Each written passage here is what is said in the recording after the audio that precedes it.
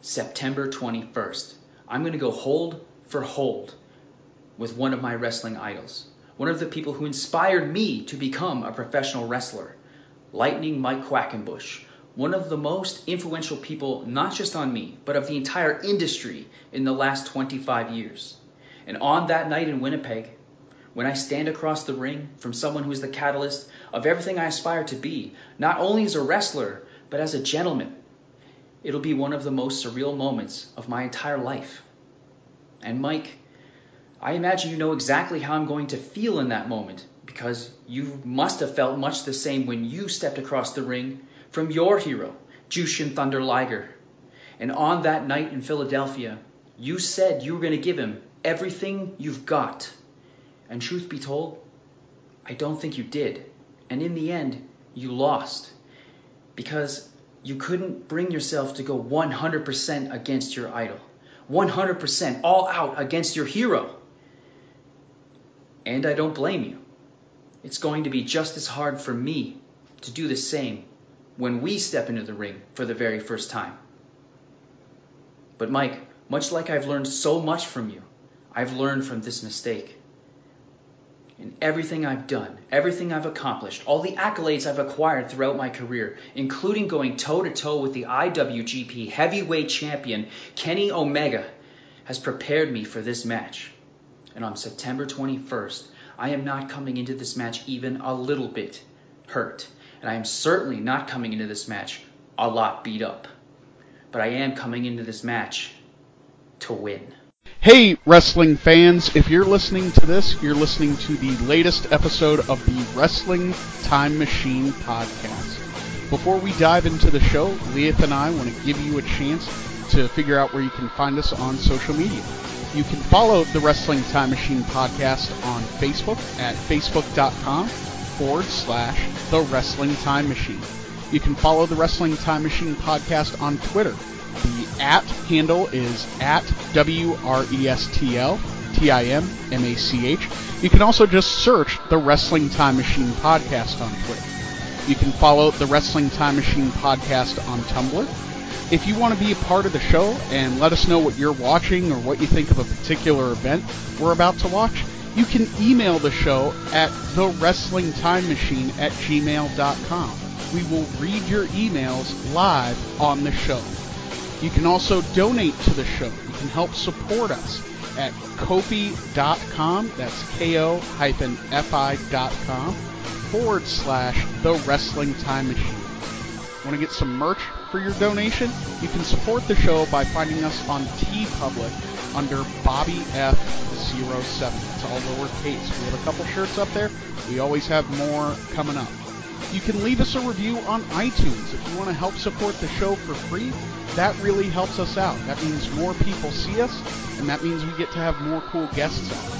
You can also check out the other shows that we do at nerdfixstrangers.com/listen, including Nerdfix Strangers and Pokemon Mind and Body. Leah, where can people find you on the internets? You can follow me on Twitter and Instagram. Both of those are now at Leith_Grey. That's LIATH_GREY. I have a silly toy blog, the Dinosaur Toy Adventure, on Instagram as well, dinosaur_toy_adventure.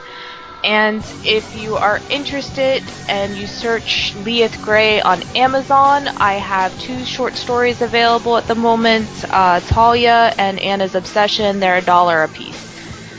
And that's about it. So check those out. You can follow me on Twitter at Space King Bobby. You can also follow me on Tumblr at Space King Bobby's blog, Space King Comics. And don't forget to check out YvetteMakesThings.com. She makes all sorts of great stuffed animals, badges, jewelry, comics, stockings for the holidays. Check out YvetteMakesThings.com for all sorts of cool, nerdy finery. And I think with that, we can start the show. Welcome, wrestling fans. If you're listening to this, you're listening to the latest episode of the Wrestling Time Machine podcast. I'm one of your co-hosts, Bobby Fisher, and on the line with me, as always, is Leith Gray. Hello, everyone. Hello, and good morning. It is a beautiful September morning, and this is, I think, the first episode we've recorded since I moved. And we are being joined by the gentleman grappler, Leo London. Hooray! Welcome. Thank you for having me. Absolutely. Thank you for coming on, and we're glad to have you. So, Leo, what have you been up to here recently? Just a lot of training. After I handed in my finals, I didn't have anything to do because my life had revolved around school so much that now that I'm not in it for a while, I don't know what to do with myself. So I just focused on training for my match this weekend and spending time with the girlfriend. Very cool. Time with your loved ones is always important. Yes, absolutely. Yeah, absolutely. Well, very cool. If you don't mind us asking, what were your finals in? Psychology. Ooh. Yes. Very nice. Now, would that be math psychology? No, I already have a PhD in that. Although that is an important skill for those out there seeking to become, professional wrestlers. Yeah, absolutely. Absolutely. Well, thank you for coming on, Leith. What have you been up to here recently? Oh, this and that. I helped out with the last Excellence Professional Wrestling show, which was amazing. I was there selling merch and doing pretty much anything I could do to help out, and it's been really fun being their intern and getting to help put together shows and stuff. So learning a lot, and I hope to continue on that path. Well, we love Excellence Professional Wrestling here at the Wrestling Time Machine. There's some good people there, and it's the only professional wrestling organization that's run by a cat. Yes, a very nice cat. Very nice cat. That's pretty great. Well, your boy has been pretty busy. Like I said, we've moved since the last time we recorded. And we have been up to quite a lot. Most recently, we got to go to the Ohio Toy and Game Show about a weekend or two ago up here in Columbus, and I got to meet Sergeant Slaughter. I got Cobra clutched by Sergeant Slaughter, and I got to meet Meng. I'm so jealous about that one. Yeah. I saw him, but I didn't actually meet him. Both of them were very nice, very professional. Meng was actually surprisingly a little quiet, a little bit more reserved. But again, just both of them were super great, and we got some autographs and had a really good time. And we actually, I'm working on some video from that show. Be sure to check out the Nerdfix Strangers YouTube channel for video of that show. And I think we might be gearing up to go to another show here soon, so fingers crossed. Yeah, it's a lot of fun getting to go to those kind of things. So very cool. Yeah, really looking forward to that. And other than that, and sort of working my way through our November 1995 watch list, haven't been up to a whole heck of a lot. But that's what we've been up to recently. So, Leo, you're our guest. I know it's early where you are. Yes, very early. I'm very caffeinated. That's good. That should make this a lot more interesting then. What's your preferred method of intaking caffeine in the morning? Coffee? I actually don't like coffee, and generally speaking, I wouldn't be taking in caffeine at this hour, but I just slammed back a Pepsi. Breakfast of Champions. Yeah. It's the choice of a new generation. Yeah. Okay, very cool. Leith, what about you? What's your favorite method of caffeine intake? Oh, I'm a coffee person. Coffee I always person. have been. I started drinking coffee when I was like 8, which is probably why I'm like really short. That's how that works, right? You know, it's so weird. There were, like, when I was growing up, my sister and a cousin of mine were just like, I mean, they were younger than me. They were about 2 years younger each, and they were just like obsessed with drinking coffee. And it's like I never got it. It's so awful. Yep, that's how I feel about it. I don't know if it's like an acquired taste or if it's just like you're either born with it or you're not. But I remember my brother giving me like the rest of his cup, and he used to drink coffee black. Mm-hmm. And I like downed it, and I was like asking for more, and I think he was like just shocked that like I actually liked it, you know? Most kids. Like, he learned his lesson. Like most kids grow up, they're wanting like Kool-Aid or Hawaiian Punch or Sunny D. Leith's over here like, no, give me the Folgers. Yeah. Now, do you still drink your coffee black, or do you cream? Usually, okay. No. Usually, I drink it black. Yeah. Okay. My wife's the same way. It's like only like if it's like really terrible coffee do I add probably like French vanilla creamer. Yeah. But if it's just like normal coffee that's decent, I'll drink it black. Okay. Yeah, I don't do coffee.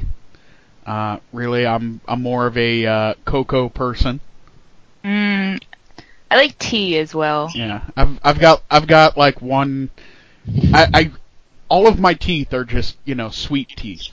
Like I don't even just have one. Like I need sugar.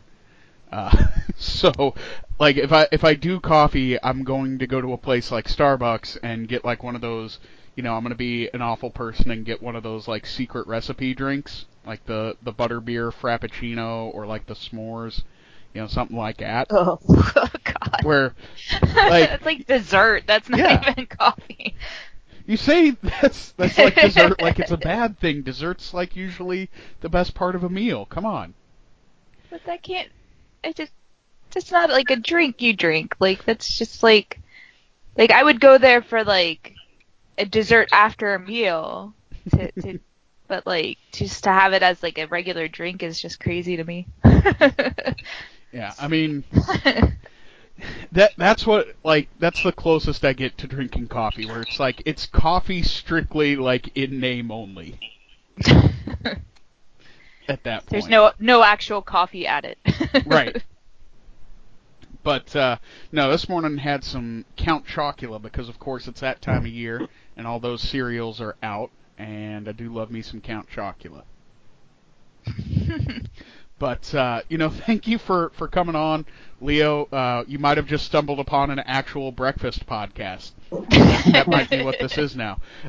So, let's get to know you, Leo. How did you get into professional wrestling as a fan?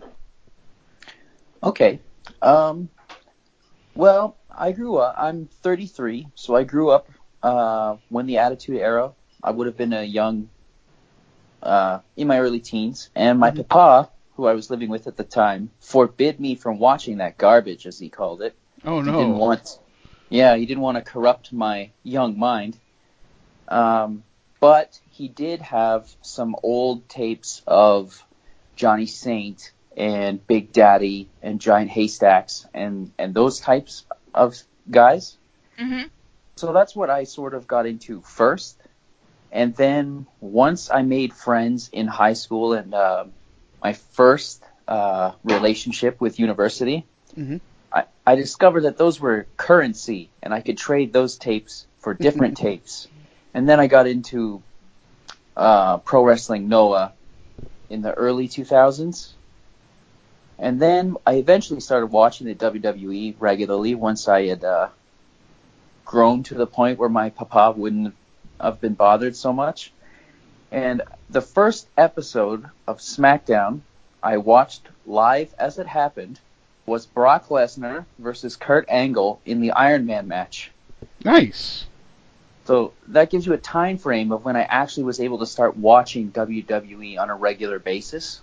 Mm-hmm. Everything else I've had to watch like retroactively, which is mind-blowing to some of the people I work with because, for example, Bret Hart has been directly involved in one of my matches, and I never once watched him wrestle growing up.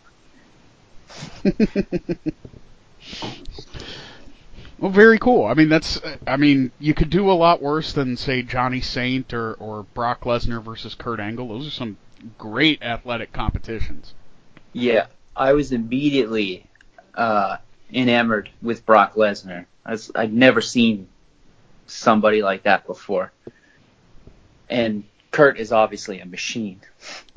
Yes. Yeah. Yeah, he was a wrestling machine at that, right around that time period. Like, really when SmackDown was sort of flourishing and going through a bit of a renaissance where it was just like you had Eddie Guerrero, you had Kurt Angle, Brock Lesnar, The Undertaker. I mean, they had some phenomenal talent and just some great matches going on SmackDown at that time. Yep, absolutely. Yeah. Maybe a fan. I can remember that's one of the first wrestling shows I got to go to live was a SmackDown taping, and this was when Zach Gowen was around. Oh yeah. In SmackDown, and I believe we saw. I think it was supposed to be like a handicap match, Zach Gowen and Brock Lesnar versus like the Big Show, Kurt Angle, and I'm not sure who the third person was, but yeah, it was a really great show to go see. Never, as a big Undertaker fan myself, like never gonna forget seeing him come out on the motorcycle live. That was just great.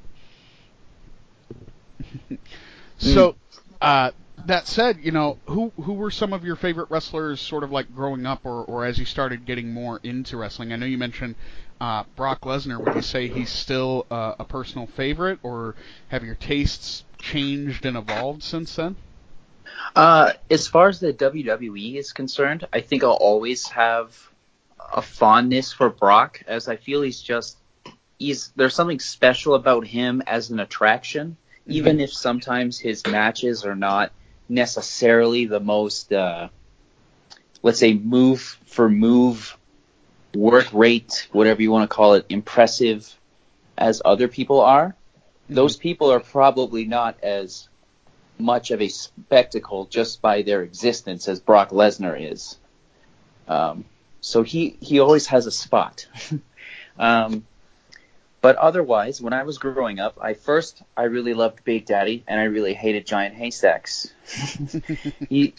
For those who are unfamiliar, like, Big Daddy is the English Hulk Hogan, and Haystacks is, I don't know, the English Iron Sheik, and they would always wrestle each other.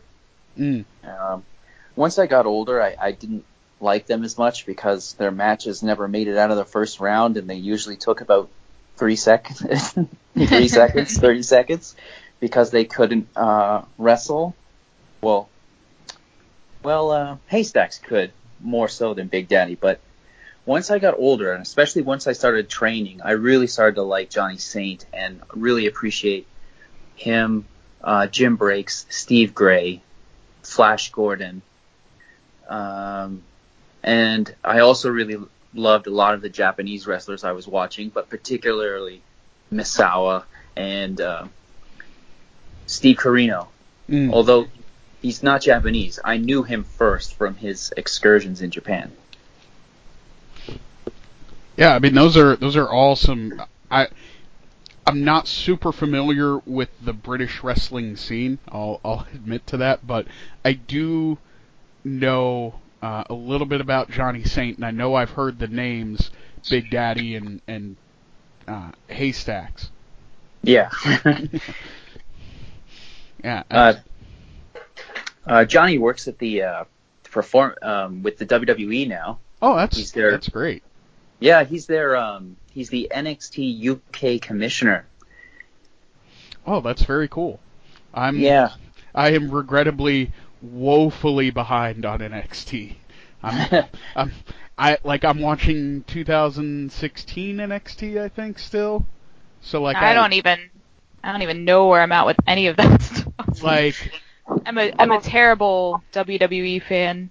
Like, I'm not really one, I guess. Yeah, like I just finished the Cruiserweight Classic, and that was really cool. I became a Kota Ibushi fan, and He's great. yeah, and I definitely just fell deeper in love with Zack Sabre Jr. throughout all that. Mm-hmm. He was the guy I really wanted to win. Yeah. I was really behind him, and I was really excited for the matchup with Noam Dar because I've seen them do that 100 times maybe on the indies from various promotions. To finally see them do that on the big stage was fantastic. The final I really wanted to see, though, was actually Zach's first round match. He wrestled a guy named Textbook Tyson Dukes, who was the only Canadian. Mm-hmm. And he is a guy who is fantastic, and he's always been so close to really breaking through, getting signed somewhere big, and just something happens, and he gets some bad luck. Like, for example, there was a time where he was doing so many enhancement matches on Velocity and stuff like that Shane McMahon thought he was signed. Wow. And right as he was about to get signed, he was in a match with Mark Jindrak, and something happened to his knee, and it just blew out. And it's always been stuff like that for him. He was going to be in Ring of Honor for a while. In fact, that was the first time I ever saw him live. In fact, that was the first time I ever saw him ever. I went to I live in Winnipeg, and I drove out to Toronto to see a Ring of Honor show because Lance Storm was in the main event. I think against Chris Hero. And I didn't know anyone else on the card at the time. Nobody. And I saw Tyson Dukes wrestle Tyler Black, who would go on to become Seth Rollins. And it was so awesome that after the show, I was thinking to myself, like, that Tyson guy, he's got to be like a world champion or something. When I found out he was just the local guy they brought in because Seth's opponent couldn't make it, totally blew my mind. Been following him ever since. And the other funny thing is Kenny was on that show. And little did I know that years later I would have a feud with him that has lasted 6 years. Small world. Yeah.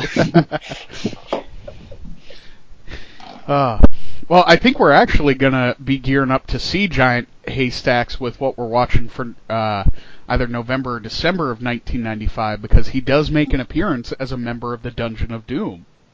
Spoiler alerts. Oh, I got to tell you, my knowledge of WCW is even more limited than the WWE. It's probably for the best. Yeah. I know, like, Liger was there, and like, I kind of know the essential pieces, but I've never, like, watched it on, like, I have no connection to Sting or Ric Flair or kind of any of the stalwarts, but I've seeked out some of those Dean Malenko matches. That's the stuff. Yeah, Malenko matches are the cream of the crop when we're watching WCW. Those are some great bright spots. Oh, absolutely. Yeah, most definitely. And you know, while the Cruiserweight Classic wasn't my first exposure to Zack Sabre, my first exposure there would be watching his matches over, I think, through season 17 and 18 with someone you have an upcoming match with, Mike Quackenbush, in Chikara. And those were some clinics in professional technical wrestling. Yep, he is the modern... If Johnny Saint was wrestling today, I very much think he would be somewhere in the line of what Zack Sabre Jr. is doing. And It just so happens that me and him are very similar in build, and obviously I'm not as good as he is. I strive to be, but stylistically we are very similar. Mm. So I'm a huge fan of him and Pete. Marcel Bartel, I think is his WWE name. Mm. Love those guys. Yeah, after watching the Cruiserweight Classic, there were some definite standouts there. Like I became a very big fan of Gentleman Jack Gallagher. Oh yeah. Yeah. The way he kind of folded up, I believe it was Tozawa, into that knot and just like left him there was so great. Yeah. It's I first saw that spot by a guy named Milano Collection AT. He was a Japanese guy in the New Japan, I want to say Cruiserweight division, whose gimmick was that he was an Italian fashion designer, and he walked an invisible dog to the ring, and he had like models with him all the time. He had ridiculous entrance gear. He's amazing. I highly recommend watching him if you can. That sounds absolutely amazing. I'm gonna have to have you send me that name on Twitter so I can remember it, because that sounds fantastic.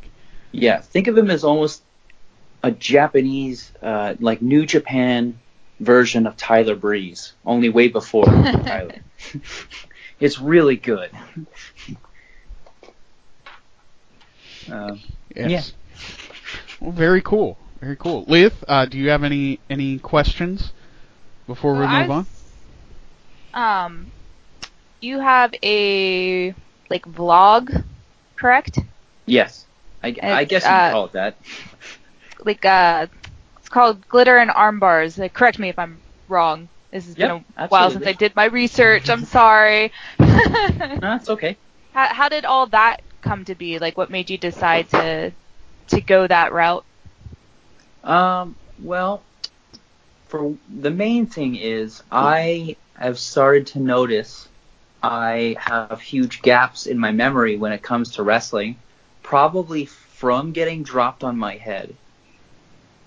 But I wanted it as a way of, first of all, remembering these things, to document my experiences and things like that in wrestling, and even how I was feeling about them at the time, because retroactively I might change my opinion or what have you. And my girlfriend, Ella Blake, wanted to be involved, and she wanted to do something on YouTube anyway, so we just started doing it. And I honestly didn't think we would get 5 views. I thought no one would care, but I'm very happy with the numbers we've gotten so far, and hopefully we can expand on it as I hopefully do more interesting things in my career, but I won't. Absolutely. Well, everybody who's listening to this, go check out that YouTube channel and hit that subscribe button. And while you're at it, do the same thing with Nerdfix Strangers. Yes, please do. I talk a lot about my wrestling career. My struggles with mental health and stuff have come up. Sexuality has come up. Sexism, particularly on Ella Blake's side. Just talked about all that kind of stuff. Yeah. Well, it sounds like a very good vlog, and I mean, so oftentimes, those kind of issues don't really get touched on, don't really get talked about. Yeah. Especially in the wrestling business, where it's kind of frowned upon to show any kind of vulnerability. At least it used to be. I think it's changing slowly now, but... Yeah, I noticed a lot more wrestlers have come out and talked about mental health issues, and there's, promotions like Dropkick Depression and different things that seem to really be trying to reach out and be like, it's okay to talk about this kind of stuff. Yeah. I'm very glad that it's changing. Even from when I started to now, it is drastically different. particularly in that department and in the sexism department. It used to be a lot worse. And even though it's better now, I still think the business has a lot farther to go. For example, one of the local companies, the owner and some of the higher ups like sexually harassed Ella. Oh, jeez. Now she doesn't want to go back. Can't blame her. But yeah, but they always say like, oh, it's because Leo won't let her.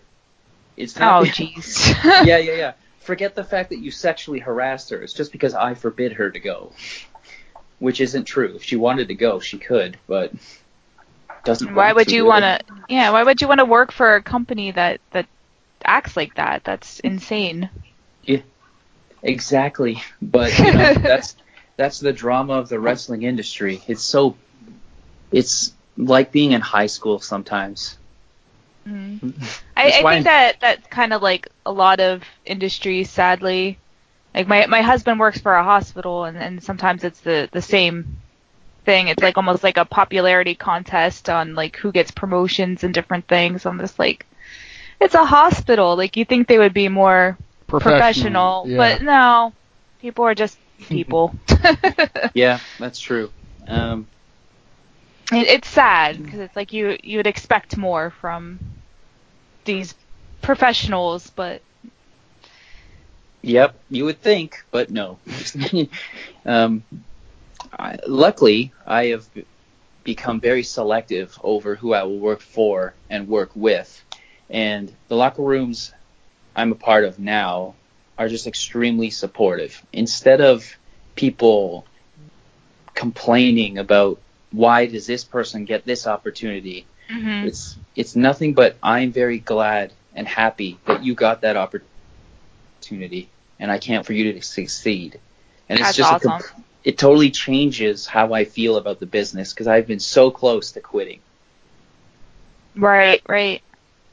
Yeah, it's something like I've talked to so many wrestlers through my myriad of wrestling related jobs that I hear that a lot. Like so many people are just like ready to call it quits, and it's just because of who they're working with and for, and not necessarily like their love of wrestling hasn't gone away. It's just dealing with people that are totally negative energy is just not good for anyone. Yep. I often say I love wrestling and hate being a wrestler.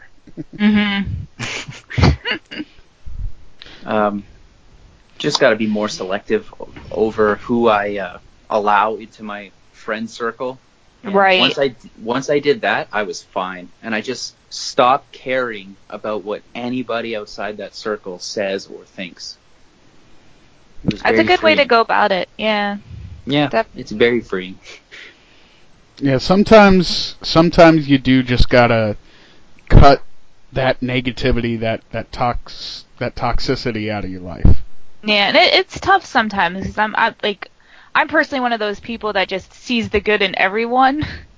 So it's like when I meet somebody that has that toxic influence in my life, I don't always cut them out because I don't remember the bad as easily. Yeah. So it's like I'm always trying to give somebody like I'll give them another chance, and it's like I gotta stop doing that. Yeah. Some people are not worthy of that other chance, but some people are. So it's always figuring it out. Yeah, that is the hard part. It's like usually you get like 3 chances with me, and if you're just making me miserable all the time, I'm like, it's not worth it. I'm trying to get better with it. That's good. You know what's going to make you happy in the long term, though. So you just have to remember that. Right. Yeah. It's like Leith said, it's not always easy, and it can sometimes be very hard. But I mean, again, you just at the end of the day, you have a responsibility to yourself, and you have to do, what you got to do. Yeah, exactly. I mean, you're the only person you're going to be with for the rest of your life, so you got to make sure you're taking care of you first. Yes, absolutely. I always say, that somebody's words only have as much influence on you as you allow that person to have. Mm-hmm. So deny anybody who would abuse that power, and you'll find your life is much happier. Right, right. It's really easy to say. It's a lot harder to do. Yes. Absolutely. Leah. Yes.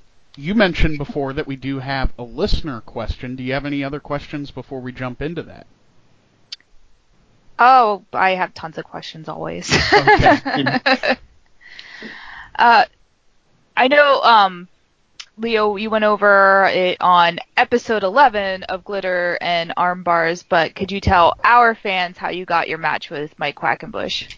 Like how that all came to be? Oh, yeah, sure. So, I've been a fan of Mike Quackenbush ever since I discovered him. And he announced that he was going to do a 25th anniversary tour and wrestle exactly 25 matches.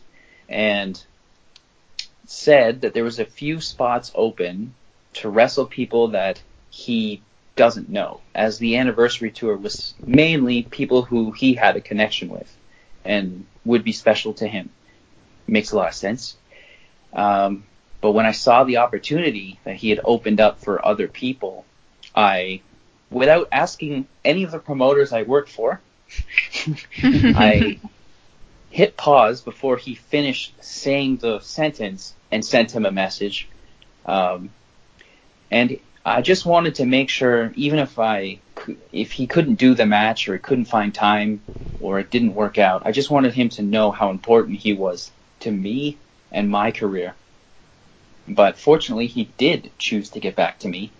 And I was very ecstatic that he did. And then several minutes of panic kicked in as I realized that I don't have a venue or a promotion for this match to take place in. But luckily, Andrew, the owner of PCW, my home promotion, jumped at the opportunity immediately, and everything very quickly fell into place. And now the time is upon us, and I wrestle my hero tomorrow. And how ready do you feel? Very. This is in my wheelhouse. Like, stylistically, the technical style is my focus, I should say. I'm so focused on the technical aspects of wrestling that's to a fault, I should say. I'm so focused on it, it's a detriment to everything else.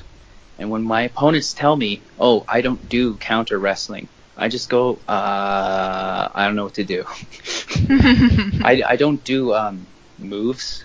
So I'm going to be very comfortable stylistically. The only thing I'm worried about is, obviously, I want to impress. I don't want to just get by. I want to impress and have him not think that I'm trash afterwards. As long as he says you are at least passable, I will accept that. And as for the pressure, I'm used to high pressure situations. I wrestled Kenny Omega while he was the IWGP Heavyweight Champion for the Omega Man documentary with Don Callis as my manager, which we were not even told about until we were going out. And that was probably the most high pressure match I've ever been in. So I think I'm good to go. I'm feeling pretty confident, and I think I've studied him enough over the years to know how to beat him. Well, there's certainly no shortage of available material to study when it comes to someone like Mike Quackenbush. Exactly. He's a master of 1,000 holds, and I've seen them all. He's going to need 1,001. Like, you can't beat me with the Chikara special. I know how to get out. Hell, I know how to do it. So, yeah, He's going to have to come up with something new if he's going to pull one over on me in my backyard. But I'm very excited for him to try. You're sort of a lockpick specialist. You can get out of just about anything. Yes. People have called it the escapology style. And I like that. Yeah. I kind of accept that. All right, very cool. Leith, any other questions? Well, besides Mike Quackenbush, what other dream matches would you have? Ooh. Mike is kind of the big one. So I would say there are 5 pillars to my wrestling career, like influence-wise. Manami Toyota, who has retired. Mitsuharu Misawa, who has unfortunately passed away.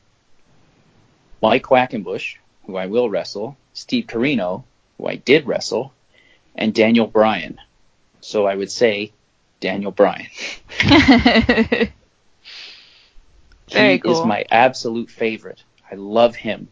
He's by far the most entertaining person in the WWE right now.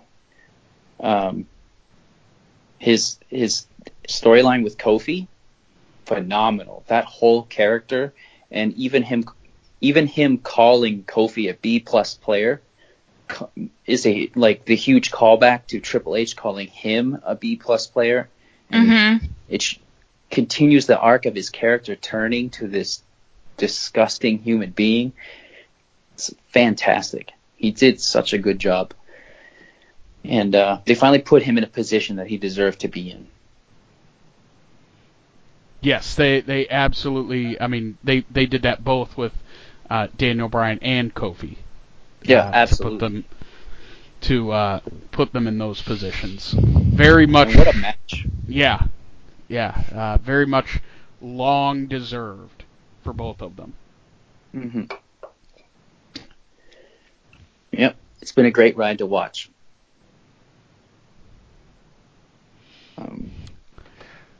All right. We're professionals. Next question. It's early, okay, everyone. We're all. It is. I'm like trying to organize my thoughts and my notes, and I'm like all over the place. Well, while Leith is organizing her notes, let's get to know you a little bit better, Leo. How did you get into professional wrestling as a talent? Well, I became interested in it because I always wanted to entertain, and it was either going to be this or a magician. And once I learned a few magic tricks and realized that if I become a magician, it's not magic anymore, That's I just fair. Gave up. I put it in a box. That's kind of how I feel about wrestling. Yes. Absolutely. I still feel that way about wrestling. So one summer, I needed a summer activity during my first stay at university, way back when. And I just went to training that summer as a summer activity because I wasn't good enough at footy to make it on the university team. So I gave up. And after that, I didn't do anything with it for years. I just took the summer of training and kind of sat on it and just enjoyed the experience. And then many years later, once I had moved back to Canada, I got involved with the local scene and just saw what was up. Figured I could get a place, and turns out I could. And then I slowly started building a reputation of being able to be a quality performer. And I would say a name for myself, but truth be told, I didn't choose my name, so I can't really say I did that for myself. I wanted to be Leo Lundos, after a very famous Greek wrestler, Jim Lundos, the Golden Greek, who popularized the Boston Crab for all the historians out there. But the promoter I said that to said, I can't pronounce that. And I went, what? So he just goes, you're Leo London now. And I went, I'm Greek. Why is my name London? That's a city in England. That doesn't make any sense. And he just said, nobody knows that's in Europe. And I went, yeah, but it's two different countries. And, I lost that fight, and then it just stuck after that. Unfortunately, sometimes you got to pick your battles, and even when you pick the right one, you might still come out short. Yeah, I mean, he was booking me, right? So it was on the famous Tony Condello Death Tours. I don't know if you've ever heard Edge and Christian talk about those. I haven't. So there are these famous tours in Canada where you go out to the very northern part of Canada to all the just under Nunavut, if you're familiar with Canadian provinces, locations. It's very cold. It takes a very long time to get there. The communities are very small. And the only way you can drive there is in the winter when all the lakes are frozen.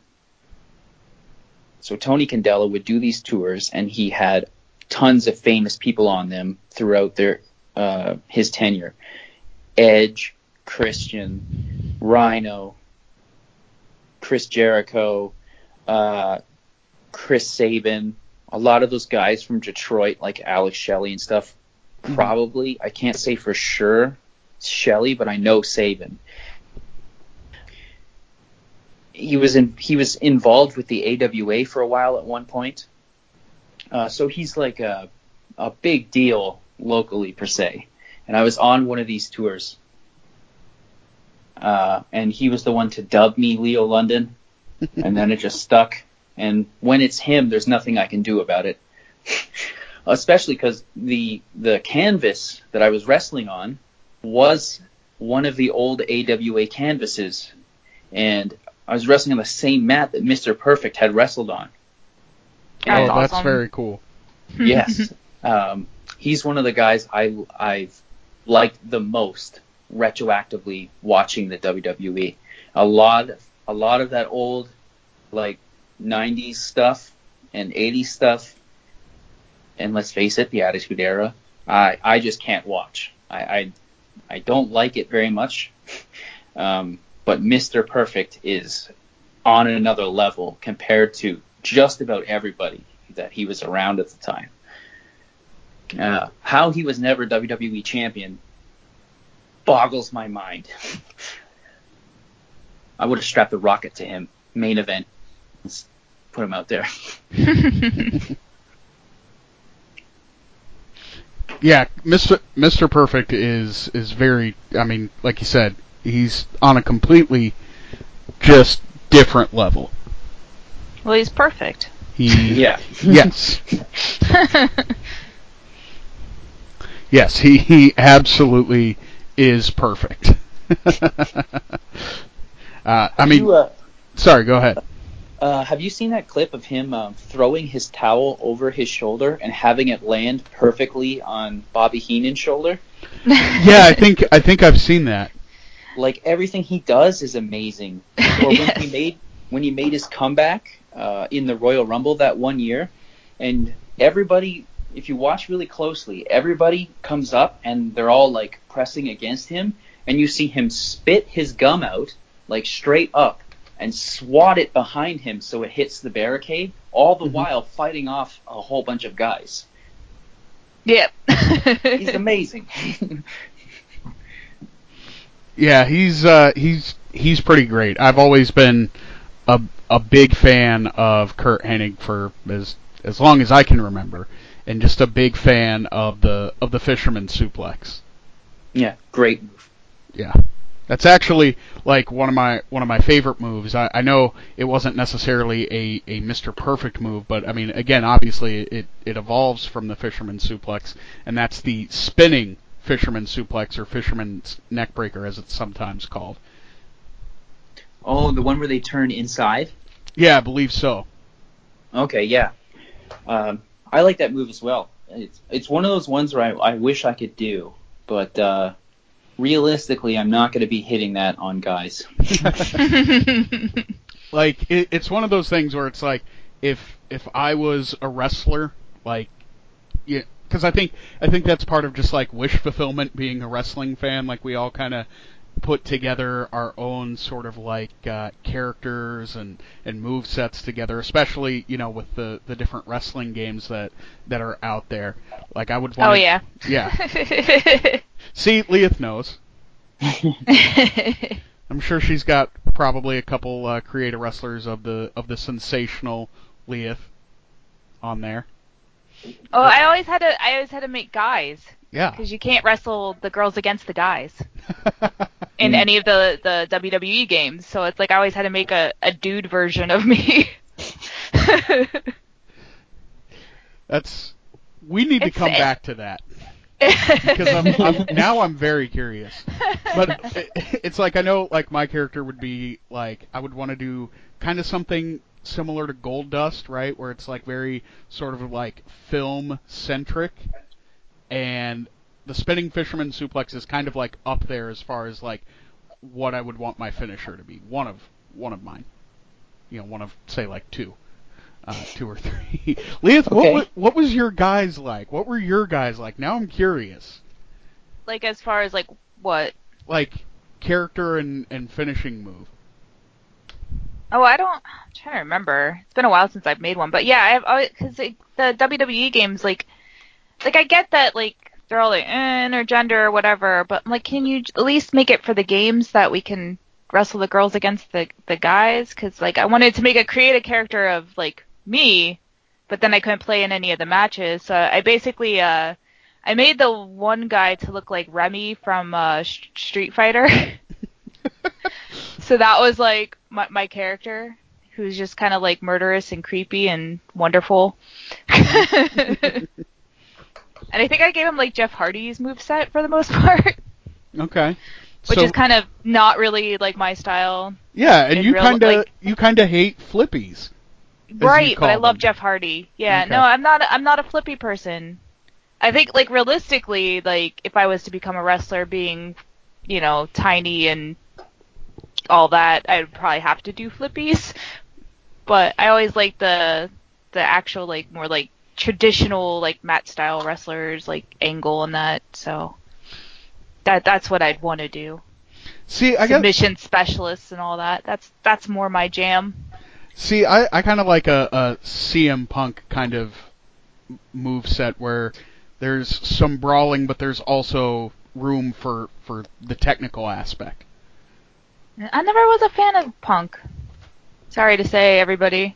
It's an unpopular opinion from like 10 years ago. It's fine. Yeah.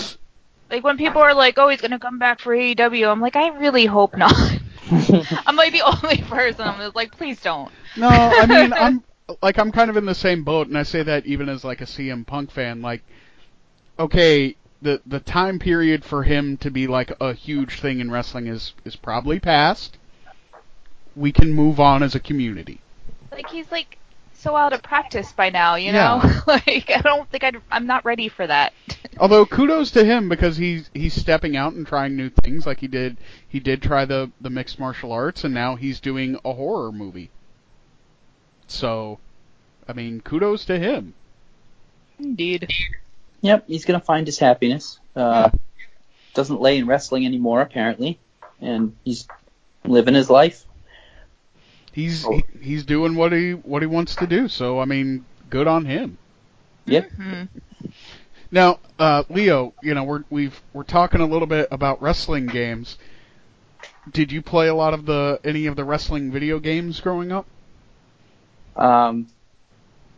Yes and no. Okay.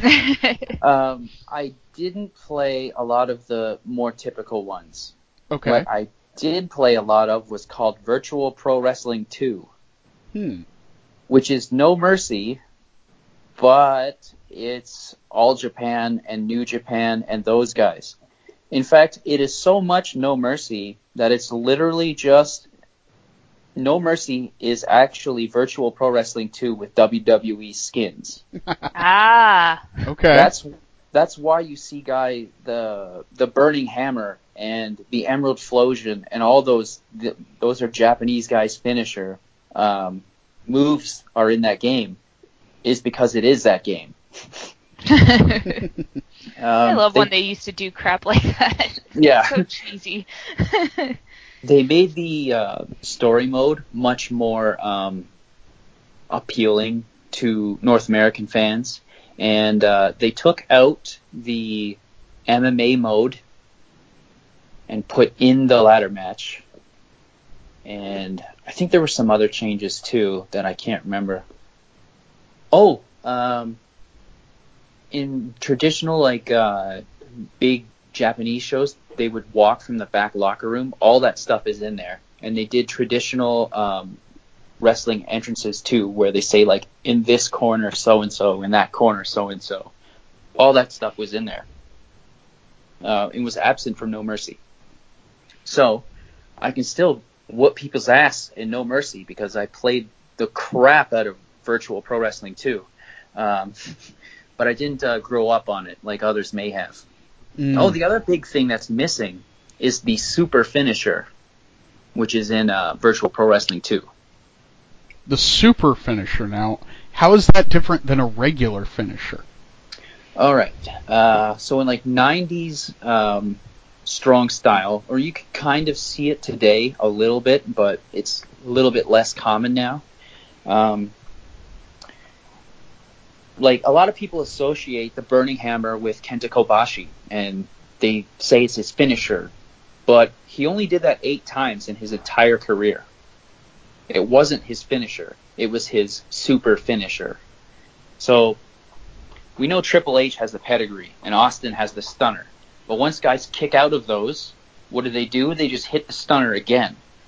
Well, Okay. Kobashi would use the Burning Lariat. That was his primary finisher for the longest time. Let's say he hits the Burning Lariat and the guy kicks out of it. Well, now he's got to hit you with the Burning Hammer, so he has to go up from his regular finisher into his super finish, which is why you didn't see it as much, because he didn't have to go there all the time. He only had to go there in like really big matches against his biggest opponents. Like Misawa had the Emerald Flosion Kai, which you didn't see very much at all, and it was disgustingly nasty to see it. Okay. I think I'm starting to get an idea here. So to do it in the game, you would hit the joystick, just like to go in your special mode, and you could pick the guy up, do the strong grapple, and then your special, just like a regular special, and then hit the joystick again, and you'd go into burning mode, and then you'd be able to hit whatever your super finisher was, be it the Burning Hammer, Emerald Flosion Kai, whatever it might be. So that was always super cool to me, and then I was really disappointed when it wasn't in the WWE version of the game. That's very interesting. I've never really, I mean, and I suppose I wouldn't be, because like you said, like that wasn't something you really saw on the American professional wrestling scene. I mean, you still don't even really see something like that. So that's very fascinating. That's such a neat development in the psychology of a match. I guess I paid a lot of attention to it growing up. Like that particular, I think it's called King's Road style now. But basically, it's what a lot of people would call strong style. Mm-hmm. That's what I wanted to be when I first started training. In my mind, I was going to be a 90s all Japan style heavyweight, and eventually I had to accept that my metabolic rate was not going to allow that to happen. And I kind of reeled back on me taking those kinds of bumps unnecessarily for no reason. And Yeah, something I'm always missed, and I think is missing from today's wrestling. Yeah, it's. I mean, again, just like knowing that that there are so many different styles of professional wrestling. Yes, there really is just something for everybody. Mm-hmm. Absolutely, and man, I don't think anybody does it the same. Like everybody's gonna do things a little bit differently. People even run the ropes differently. It's crazy. All right, Leith, any other questions, real quick? Oh, man. I always have questions and my brain is not functioning. I am so sorry, everyone. But what would you say is one of your favorite matches you've wrestled to date? Ooh, my favorite match I've wrestled? Yes. So I would say tomorrow, but that hasn't happened yet. So, what immediately comes to mind is a match I had against a guy named Mike McSugar. We had a feud for a long time, building to this match. And to give all the backstory, when I first debuted with the company, the crowd was not very responsive to my style of wrestling, mostly because nobody else was doing it at all. So they didn't really know what they didn't seem to react, or maybe they didn't even know what the octopus was, for example. But because he was such a good heel and so good at selling the holds and everything like that, eventually it really got over. And because he was always doing dastardly things to escape tapping out when the referee was watching, so he would tap out, but I wouldn't win the match because the referee wasn't looking. He would always swindle his way out of it. So it built up to this big submission match where we were doing callbacks to all the ways he had managed to weasel his way out of being seen. We called back to each of them, and this time my character was the wiser, and he was like wise to all this stuff, so it never worked out, and I always kind of one-upped him. And the crowd just biting on everything they were doing and finally getting it and yelling like tap, tap, tap every time I had him. And I was like, it took us 6 months, but we trained them. And then it all came together so well, and I'm very proud of that match to this day. That sounds awesome. Yeah, that sounds amazing. Is there somewhere where people can watch that? Oh, it's on my YouTube channel. The same one as my YouTube show. Think you just have to search Leo London versus Mike McSugar submission match, because we wrestled each other several times leading into it, but the submission match is the big blow off. Very cool. It's less of me doing the finesse technical stuff, because at this point my character is like really pissed off. So it's the first time you'll even see me like throw strikes outside of in the crowd. So that was unique for them as well, because they saw I like displaying a change in my character's attitude. So everyone else was doing a very happy, high five everybody on their way to the ring, babyface, high energy, all that stuff. And I decided to be different. I'm going to be very calm and walk to the ring and like shake everybody's hand at ringside and thank them for coming, which builds a personal connection between me and them. And then as a gentleman, originally the joke was supposed to be that I'm from like the 1500s. So that's why I was talking that way. And that didn't register. Like, they didn't understand it. So I just, okay, I'm a gentleman, they'll get it. So I never swore or anything like that. And when the fans would be like, one more effing time, I would actually stop and go like, please, no cussing during my matches. And then everyone would laugh and all that stuff. So when they saw me get mad and start throwing like strikes in the audience, or even hitting them at all, really, they were biting on it. And it's just everything I loved about wrestling coming together. and one of my favorite matches of all time. Well, I think I found the match here. I'm going to drop it in our chat. Maybe we can include that with the show notes so that people can go check out your wonderful work. And I believe we do have a listener question from this was sent to Leith by by friend of the show, Blue Ray Mysterio, and he asked, let's see here if I can pull it up. What would be a wrestler from the time period that would go together well with a band that we enjoy? And what I believe Blue Ray Mysterio is asking, and Blue, if I get this wrong, I'm sorry, but I believe what he's asking is what wrestler from the time period Leith and I are covering, which right now is 1995, would fit well with a band that we enjoy. And we'll kind of roundtable this. Leo, since you're our guest, we'll let you go first. I know you don't know a whole lot about the 1990s, so let's just say pick a wrestler that you really enjoy that you think would go well with a band that you like. Oof. I'm trying to think of what was.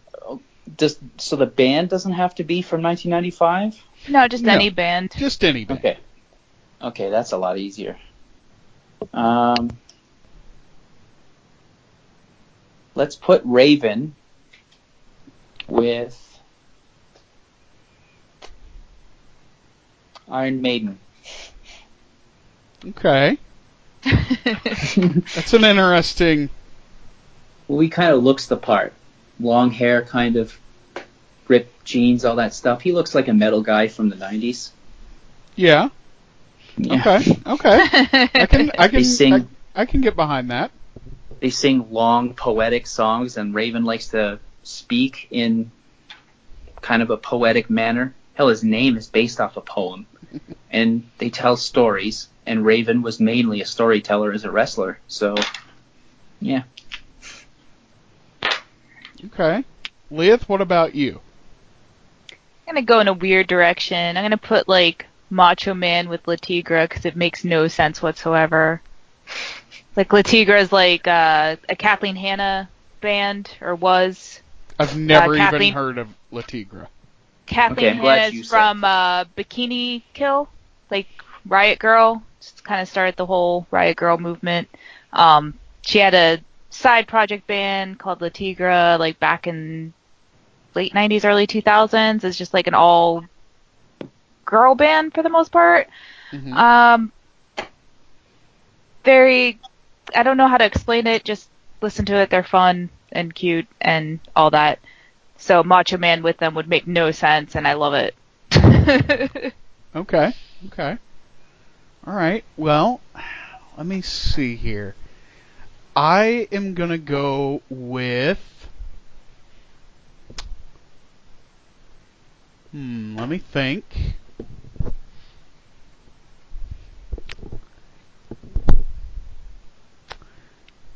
I'm going to go with Kevin Sullivan, the Taskmaster.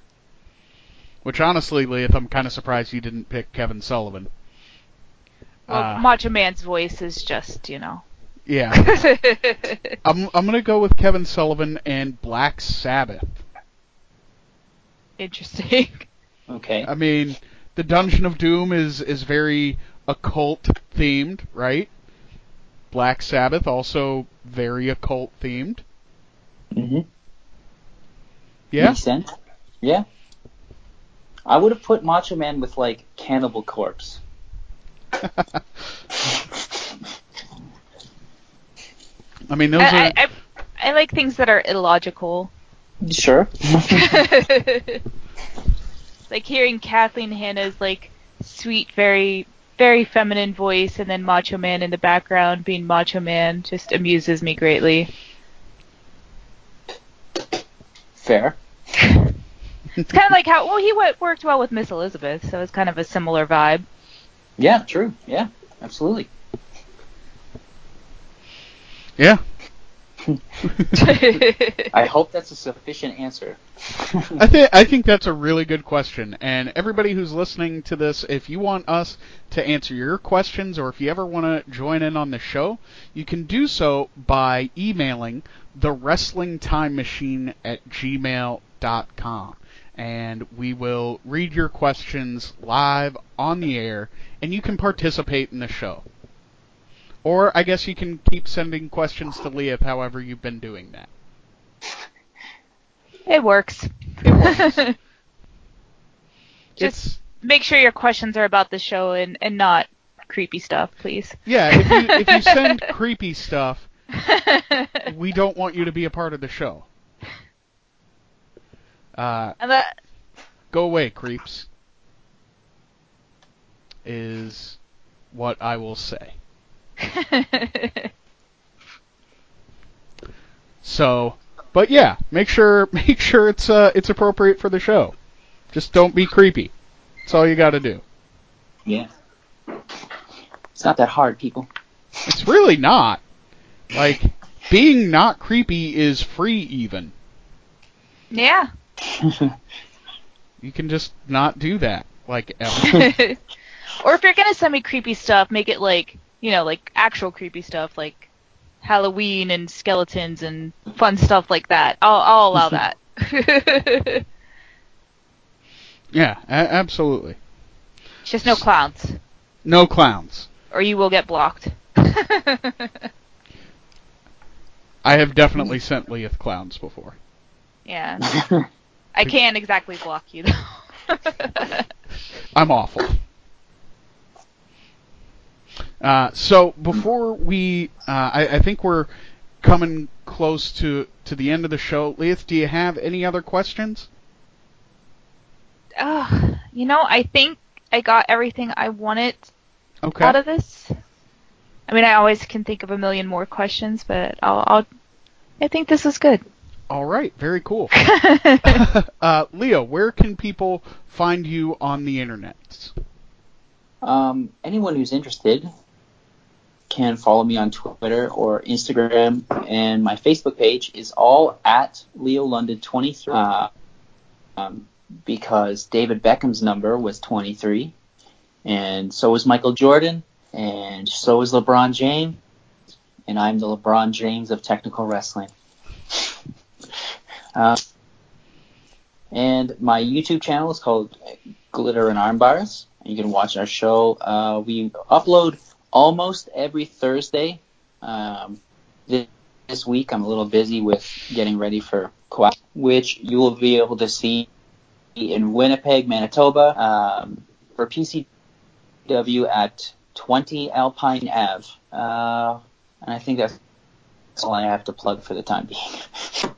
All right. Very cool. Very cool.